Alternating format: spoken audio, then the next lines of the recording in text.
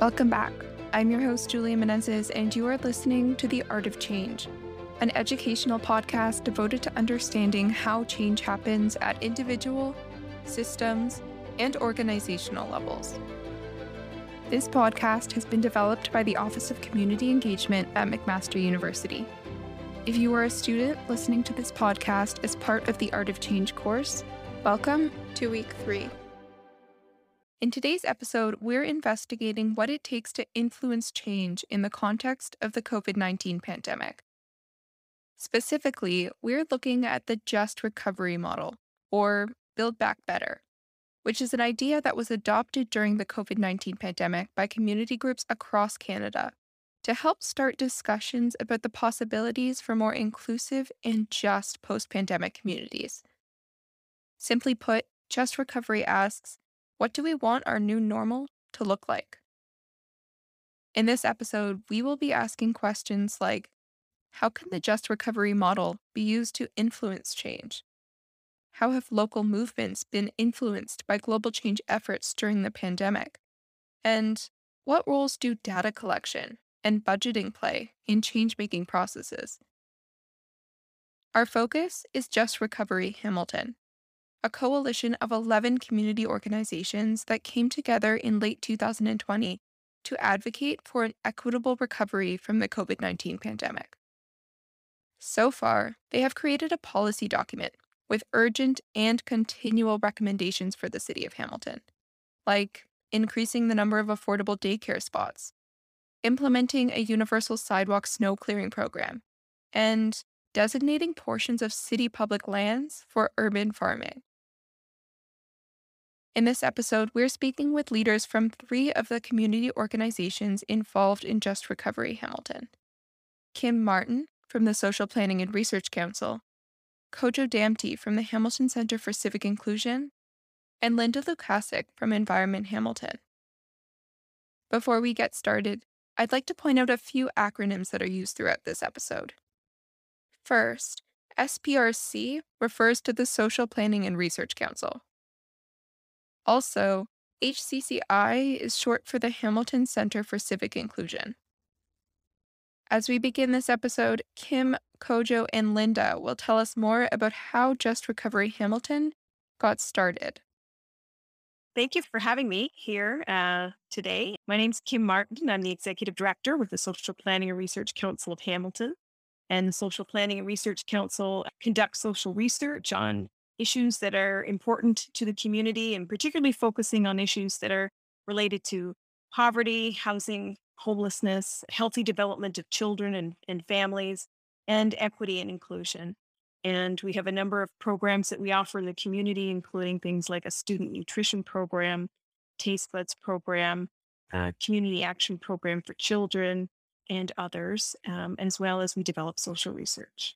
Hi, my name is Linda Lukasik. I'm a co-founder and I'm the executive director of Environment Hamilton, and we're a not-for-profit environmental organization. We've been around in Hamilton this is our 20th year, which I can't believe. It's been a long journey.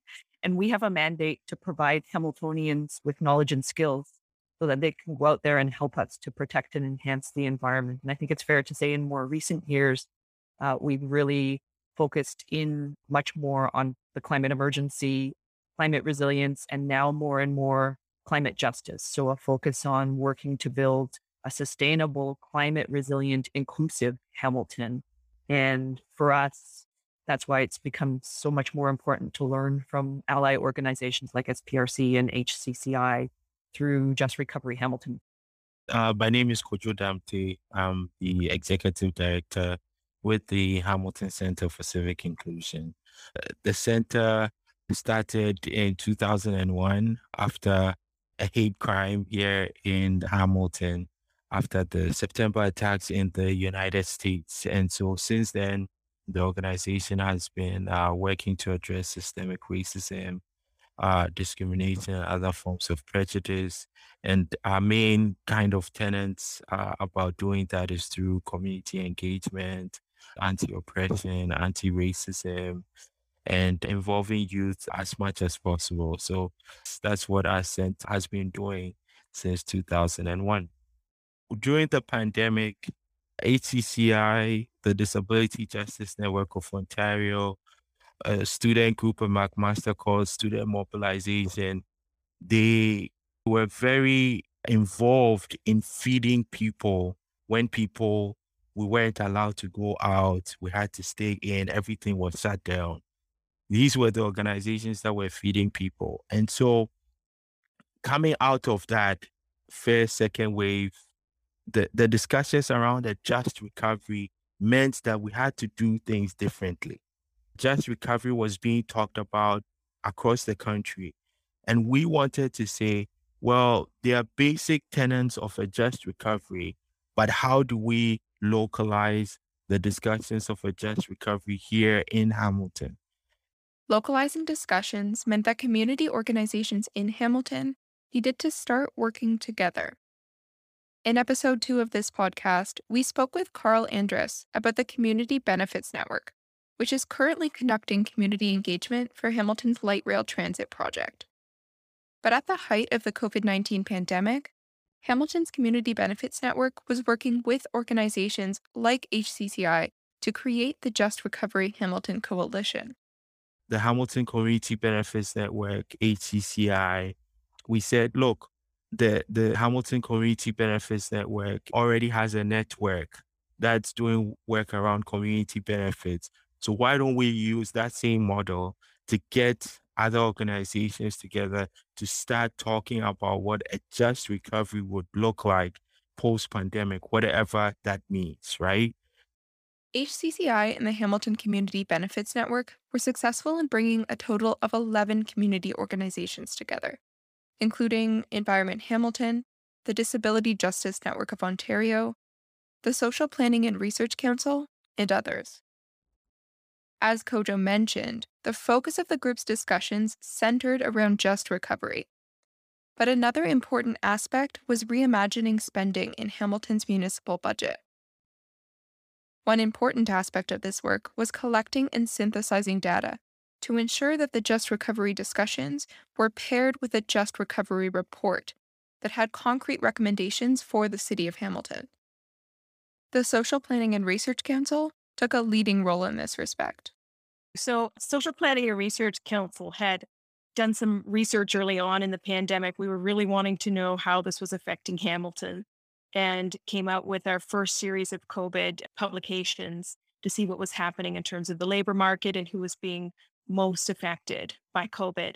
And I think that for us was really, the launching off place in terms of what is happening on the ground and what are we seeing and how do we basically marry what we're hearing in terms of people's experiences with also the data. And so we had published some of that research a little bit before the time that the coalition came together. And we were really wanting just to leverage that within the community so people were understanding what the issues were. And I have to say as well, that it really was a very unique opportunity that organizations were coming together like this and working together to produce a document, a policy document. The policy document is a 39-page report that was released in January of 2021. The report lists 152 policy, investment, or other recommendations for the city, organized into 9 categories, such as investing in women, tackling systemic racism, and investing in green infrastructure. The scope of these recommendations is broad yet remarkably comprehensive, and as Kim explains, came out of a willingness for community organizations to work collaboratively.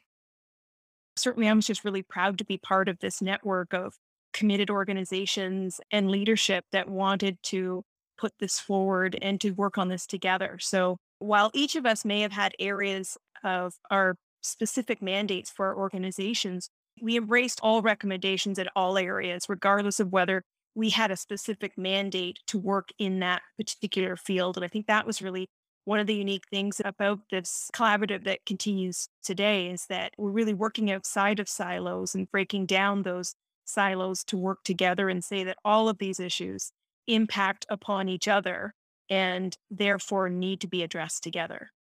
The need to work across intersecting interests has been critical to the success of Just Recovery Hamilton. and was an outcome that came directly from the intersecting challenges posed by the COVID-19 pandemic. As Kojo explains, if community organizations were going to ask governments for change, then as community organizations, they also needed to be willing to change. During the pandemic, there was a big tagline: "We are in this together." And if we were to really exemplify or model that understanding of "we are in this together," then that meant that we had to start doing things differently. And as Kim said, in their research, they noticed that COVID was impacting racialized communities, low income communities, neighborhoods that had high density. Linda has talked about how the climate is also involved. So it was a time for us as organizations to look at ourselves individually and say, well, if we are going to do things differently, we can't continue working in silos, as Kim has said. We have to start changing how we address these issues if we are asking governments also to change how they address the issues. So I think for us, that was the crystallizing moment of, hey, if we're going to be in this together, we need to change the way we address some of the issues that all our organizations are dealing with. I guess just to add to that, from our organization, you'd ask what are some of the issues that we push forward, and I would say certainly issues around housing has been, a central pillar for our organization and supporting other collaboratives within Hamilton in terms of the housing network, but also things like basic income and living wage, which are so important. And as many people were suddenly thrust out of employment into unemployment, and some with or some without supports, those really were critical issues. They all are critical issues and they're all interrelated, but certainly also things like paid sick days for staff. And what does it mean when you have a pandemic and yet people have no paid sick time to stay home? And what does it mean not only for their health and the health of their family, but the health of the community, where people feel as though they need to go into work because they can't afford not to, even in terms of like disability justice. And what does it mean when we tell people to stay home and not go anywhere? What does it mean if they are a person living in a situation that's unsafe or where there's violence? And how do people access resources? So all of these things just came bubbling to the surface with COVID really rapidly. They weren't issues that were new, but certainly the crisis, I just think, accelerated those issues for us. And so everything got altered, which impacted most those marginalized communities. And as Kojo said, people that are living on low income, people that are racialized, women dealing with childcare issues, children being home from school and not having appropriate daycare facility for them. So everything just compounded, but everything was so interrelated that it's really difficult to separate them out because one issue would impact others as well. I was at a Fridays for Future global climate strike rally in front of City Hall recently, and the students and youth were chanting system change, not climate change. And I think that really embodies a lot of it for us. It's no surprise, I guess, that the system that is in place right now is so deeply flawed, and systems that exploit the natural world are also systems that exploit people. And I don't think that's a shocking thing to say out loud. So for us, it's that realization that's the reality. And if anything, the pandemic and it quickly throwing us into crisis and human crisis in the way that Kojo and Kim have described to you, also starts to amplify some of those other challenges too. And I'm going to be honest with you, as an activist, watching how quickly government imposed changes like lockdowns and restrictions on what people could and couldn't do, I can tell you that they're not just me, but others in the environmental activist community were saying, the pandemic, this kind of a crisis sure does bring swift action and change on this issue.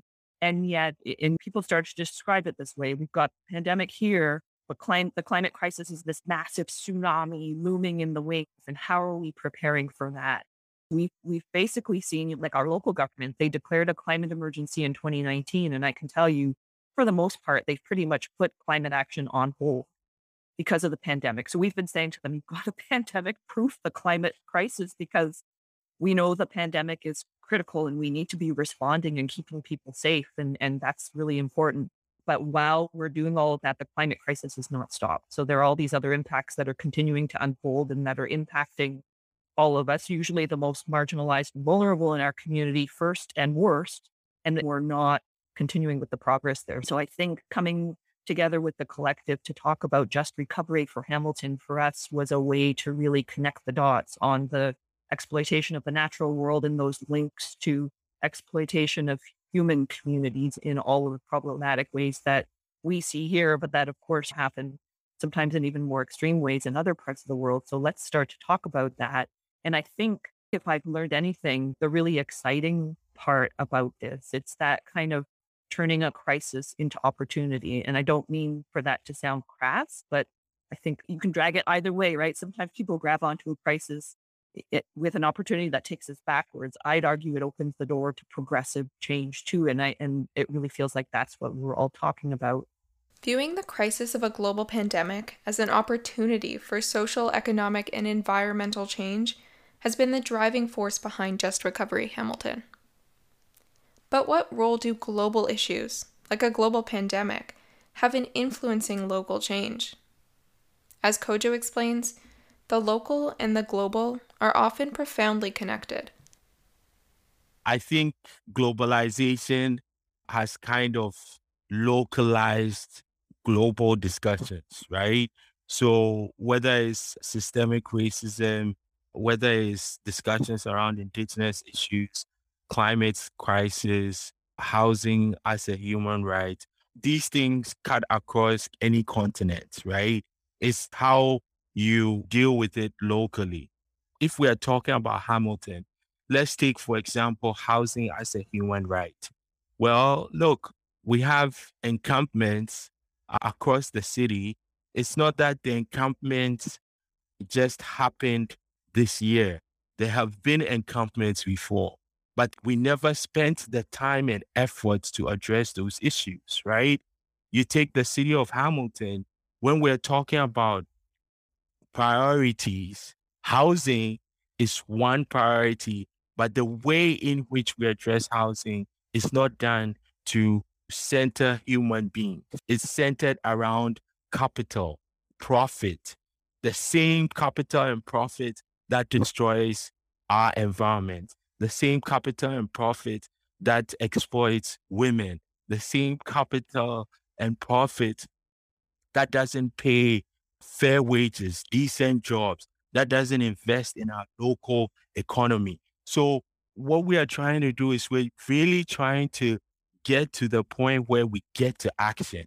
And we're doing it by practicing what we have been saying for years and years and years. Kim and Linda will attest to all the stuff that has happened prior to us getting here.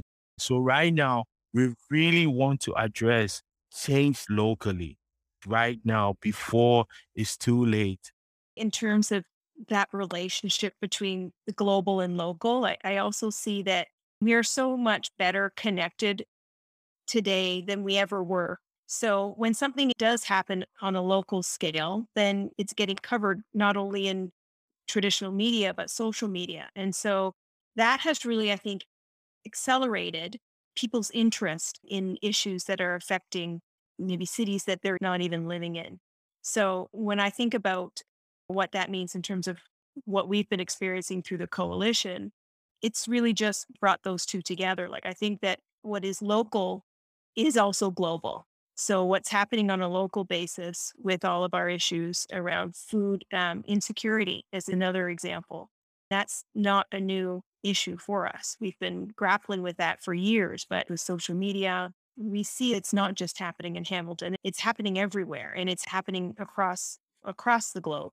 And so the solutions that we look to have to be solutions that will provide systemic change. It's not enough just to be providing food for people when they need it. We actually need systems in place so that people are paid enough so that they can afford to buy food.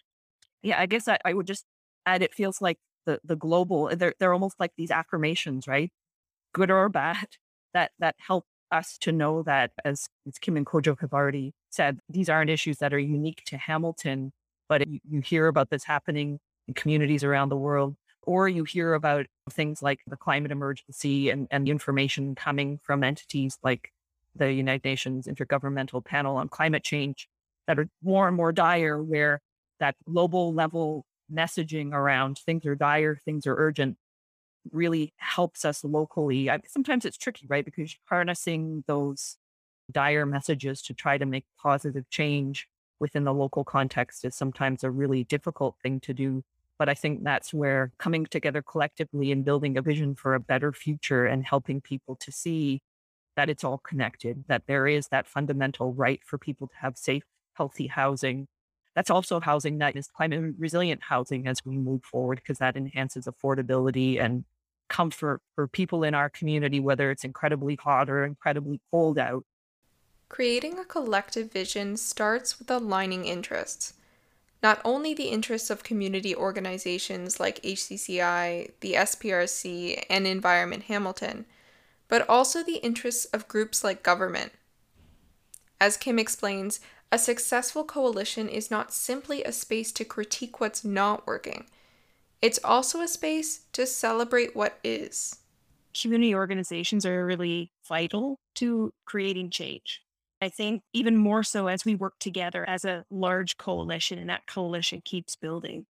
So I think that one of the things certainly has happened is while we've been working together, we have been advocating with and sharing our information really with the city of Hamilton and also provincially, and looking at what more can be done to be able to assist and make these systems better and different.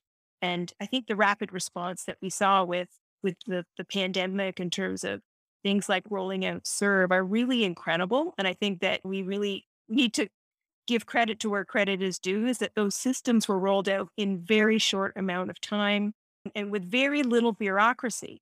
And I think that's one of the lessons learned here is when you think about the kind of policing that we do have in some of our systems, including social assistance systems and the amount of resources that we spend policing some of these modes of assistance, we were able to accomplish what we needed to and get people the resources they needed without a lot of that bureaucracy and without a lot of, and with almost zero of the policing as well. And I think it speaks to that narrative too, in terms of people that need assistance. They need assistance and it needs to be provided. And I think there's always been this threat that, well, some people might be getting away with cheating the system, or some people might get a little bit more than what they really should. And I think that's what actually keeps us in an old state. So when we look at building back better, I think that we can look at and challenge those assumptions and make our systems work more efficiently and more effectively. And in doing so, there will actually be more cost effective for us. So we will spend less on the administration piece if we look at how we're doing that and look at the success that we actually have had. So it's certainly something for us in terms of moving forward. How will we ensure that people's needs are being met? And for many people, getting something like the Serve was what kept them afloat. It's what did keep some people housed and prevented some people from losing their housing. People did, of course, lose their housing in the process, but having those supports and having those a basic level of existence is something that I think was acknowledged by the government in this process, that people do need a certain amount of money to live. And I think from that premise, we can go forward and we can talk more about basic income. So what would it mean for us to have a basic income that we agree that people need a certain amount just to live and to live well and to live in dignity? And what should that be? So I think now that we've crossed that threshold, it's for us to take it further and to ensure that this isn't just a pandemic response, but that this is a human rights response. And this is the response that all of us as caretakers of this land and of each other, that we have a responsibility to fulfill. Yeah, I've been reflecting a lot on government response rates and seeing how quickly things can happen when government puts their mind to it. I just finished not long ago reading a book written by Seth Klein called A Good War. And Klein looks at, how Canada could be responding to the climate emergency. And he reflects back on World War II and how people came together and really rolled up their sleeves to fight that. I mean, it was a war, but he reframes it as there are lots of lessons to be learned about how quickly that happened and how deeply and profoundly it changed and turned things almost on a dime in terms of what was happening right across our country, right down to the level of manufacturing and manufacturers retooling their factories to produce what needed to be produced. And so he looks at, if we were doing this to fight the climate crisis, what could we be achieving? We could solve the issues. And so I can't help but imagine, and I know Klein would certainly support all of us in Just Recovery Hamilton with that vision of retooling the economy so that we're not just addressing the climate emergency, we're talking about climate justice. And that rolls out all of these issues that we've been talking to you about today. How do we transition to a world where in cities like Hamilton, people's basic needs are being met, whether it's basic income, food security, safe and healthy housing. And on top of that, we've shifted to an economy where good green jobs are the focus. And we've seen just transition happen and more working opportunities for people to help to, transition old buildings so that they're retrofitted to be climate resilient. Like the list goes on and on. So I can't help but think about that vision and the fact that government is capable at all levels of shifting quickly in very profound ways.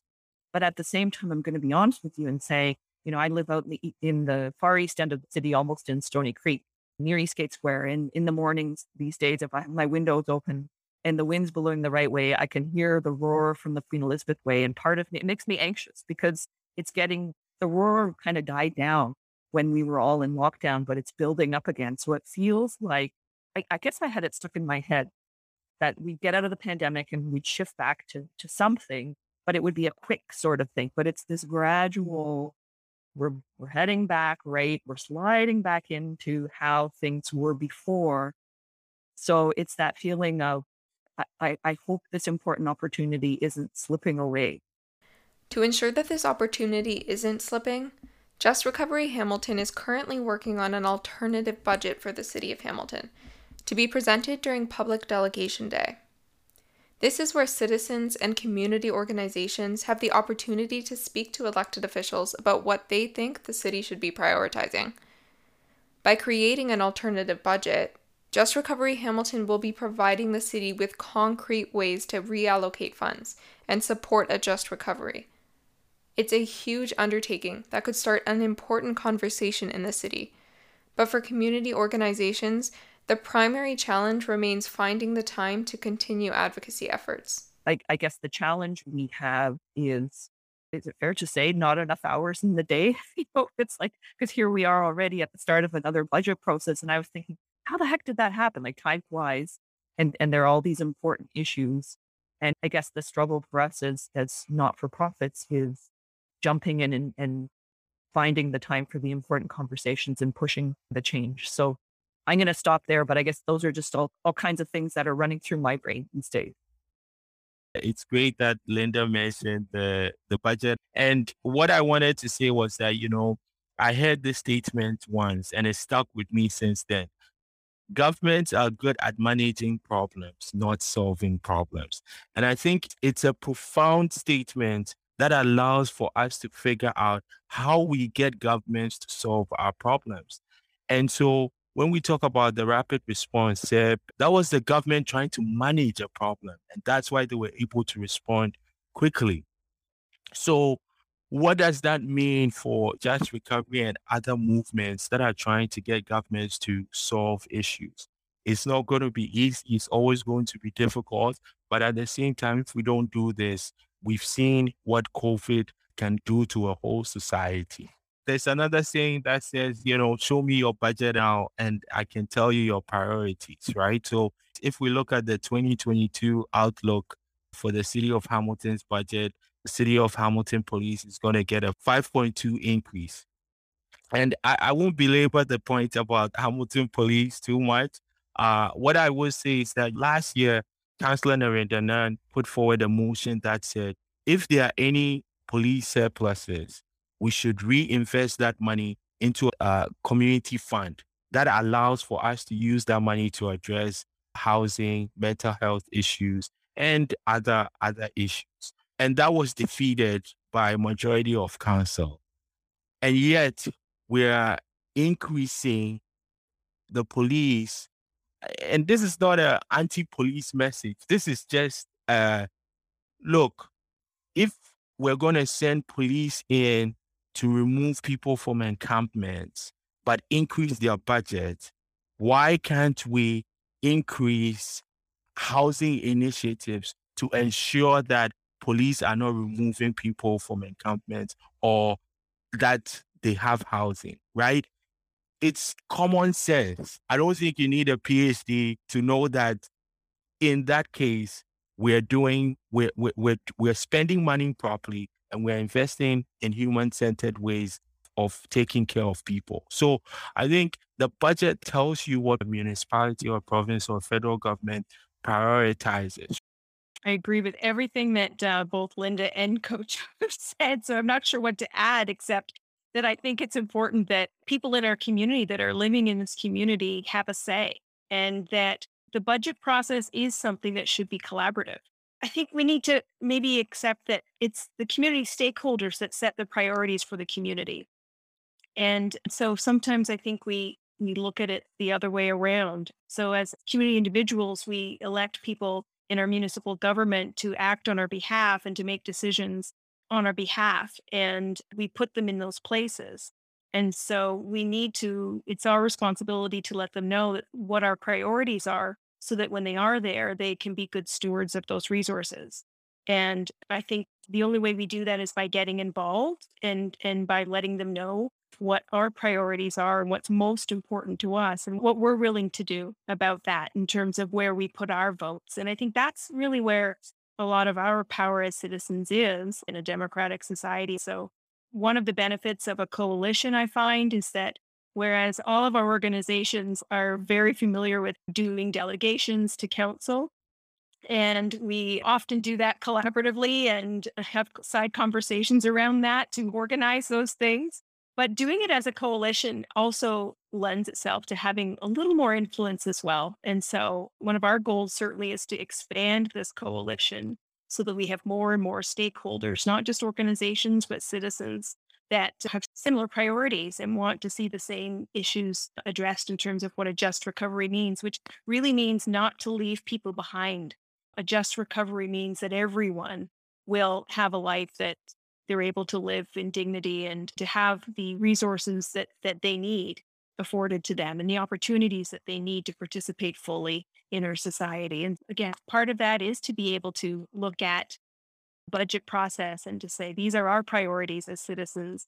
And these are the priorities that we would like our elected officials to take on and to make changes and to continue to evaluate, because as things change, and as our community changes, and as we have changes in terms of the climate crisis, then our priorities in terms of our budget also need to change. And we can't rely on what worked 15 or 20 years ago in terms of those priorities. We have to be current, and we have to look at the data that's available to us to make those decisions in that budgeting process.